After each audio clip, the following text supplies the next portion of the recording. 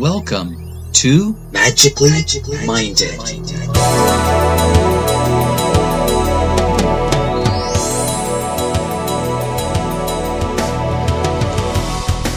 You're listening to Magically Minded.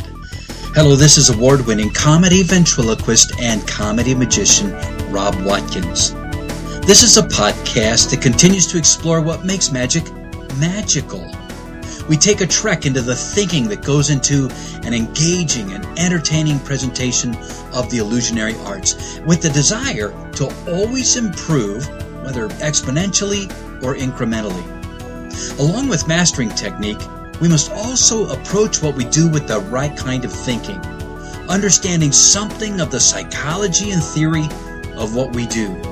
We call this kind of thinking being magically minded.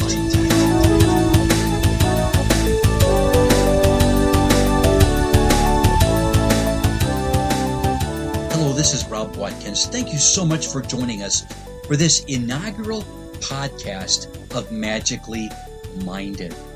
A little bit of my magic journey. I did start when I was 10 years old. My first page show was when I was 12 years old. Do you remember doing those blue and gold dinners for the Boy Scouts? Or maybe you had a Girl Scout troop nearby that hired you to do your first show? And I have asthma to thank for the interest in magic and ventriloquism. I have had acute asthmatic symptoms when I was younger, and many times I'd have to convalesce in my home. So to escape the boredom, I would take my mind on journeys through magic books and through magic catalogs. And there was a mirror in the room as well so that I could practice, and I would practice also ventriloquism for hours on end, trying to learn technique. And then I would devour books about magic and books about ventriloquism as well. And I remember also my dad found an Explorer post in Southern California that focused on magic. And I remember going to those meetings. And as I went to those meetings, and I'm telling you, those meetings were a highlight of my time as a teenager. And in those meetings, there were older guys who would mentor us. And they were ruthless. They were harsh, but they didn't do it intentionally, although there may have been some who got sheer delight out of it. But their desire was to really kind of break us down, to take what we would show them and to look at it critically and to tear it apart, break it down to its foundation, and help us to rebuild. And actually, what they were doing was helping us to be magically minded. Man, how I appreciate that. Yeah, at times it was harsh, but man, we needed that. And I'm so thankful for that. I am a member of the Society of American Magicians, as well as the International Brotherhood of Magicians, as well as the Academy of Magical Arts, a magician member of the Magic Castle, where we've had the delight of performing many times. I've had the joy of performing in It's Magic. I've had the joy of traveling the world and performing on cruise ships and for corporations. I've had the delight of performing for church groups, as well as for various church events. And I've always been interested in the theory of magic and the psychology of magic. And so there have been things mulling around in my brain, bouncing around back and forth. So I thought, this is it. This is time. And these things are things that get us to thinking. And I hope they get you to thinking as well, with the idea of moving forward, with the idea of improving. Sometimes we do improve exponentially. I remember I was with one magician. I was working as a ventriloquist on a cruise ship, and there was one magician there. And by the way, most of the magicians I found have been incredibly generous with their feedback. Not always positive, but we need that, don't we? But incredibly generous. One magician with whom I worked, and I didn't get permission to use his name, but he was so helpful in my ventriloquism show. He pointed out I would spend about a minute and a half at the beginning of the show, and there wouldn't be any ventriloquism. That was insightful. I appreciated that. And he gave us some other insights as well that I'll be sharing in future podcasts. But then, every once in a while you run into a jerk. Every once in a while you run into somebody who is so blown up with their own self-importance, and they're just a jerk. And they treat you like garbage. And they treat you like a nobody. But we can even learn from those guys. We can even learn from them, even if it's not what we're supposed to be. If it's to learn from the bad example or the or the feelings we got from that, we can learn from any of that. But with all of that, one of my favorite authors is not a magician. He's an author in the realm of business material. He's written books like From Good to Great, Great by Choice, as well as a number of other books.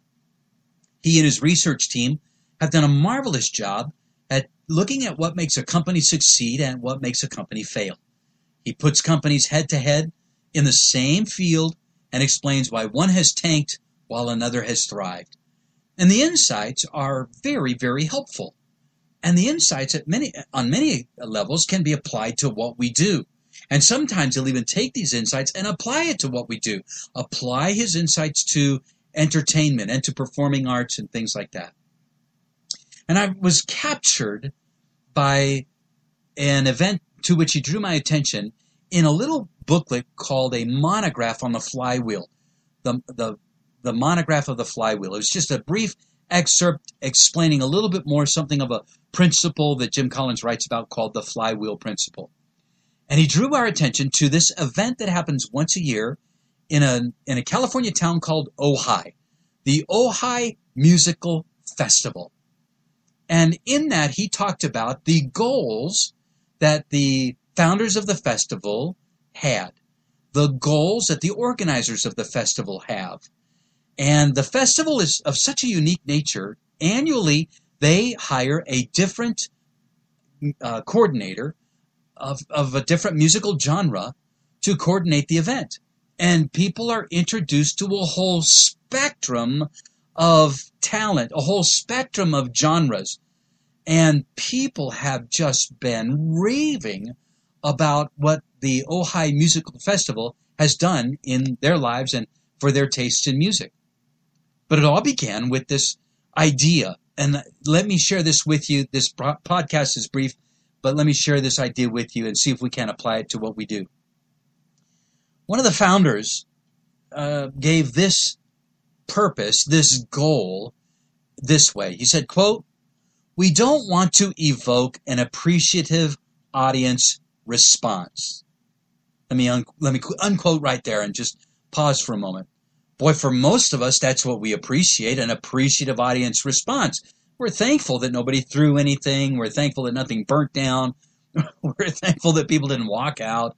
We're thankful that they applauded. Maybe they even stood. Grateful for that. We don't want to evoke an appreciative audience response. He continues, quote, "We want to provoke a passionate audience reaction." Wow, unquote. The wow was not in the quote. We want to provoke a passionate audience reaction. That was his statement. Let me put it all together for you. Quote, "We don't want to evoke an appreciative audience response. We want to provoke a passionate audience reaction." Unquote. Does that not get you to thinking? Does that not stir something up in you regarding what we do? We're thankful for an appreciative audience response. And sometimes we just want to stop there. But I like what this guy says. We want to provoke a passionate audience reaction. So what can we do to do that? With that in mind, that might be a good lens through which to evaluate every performance, every show, every presentation. Does it provoke a passionate, provoke a passionate audience reaction? Wow.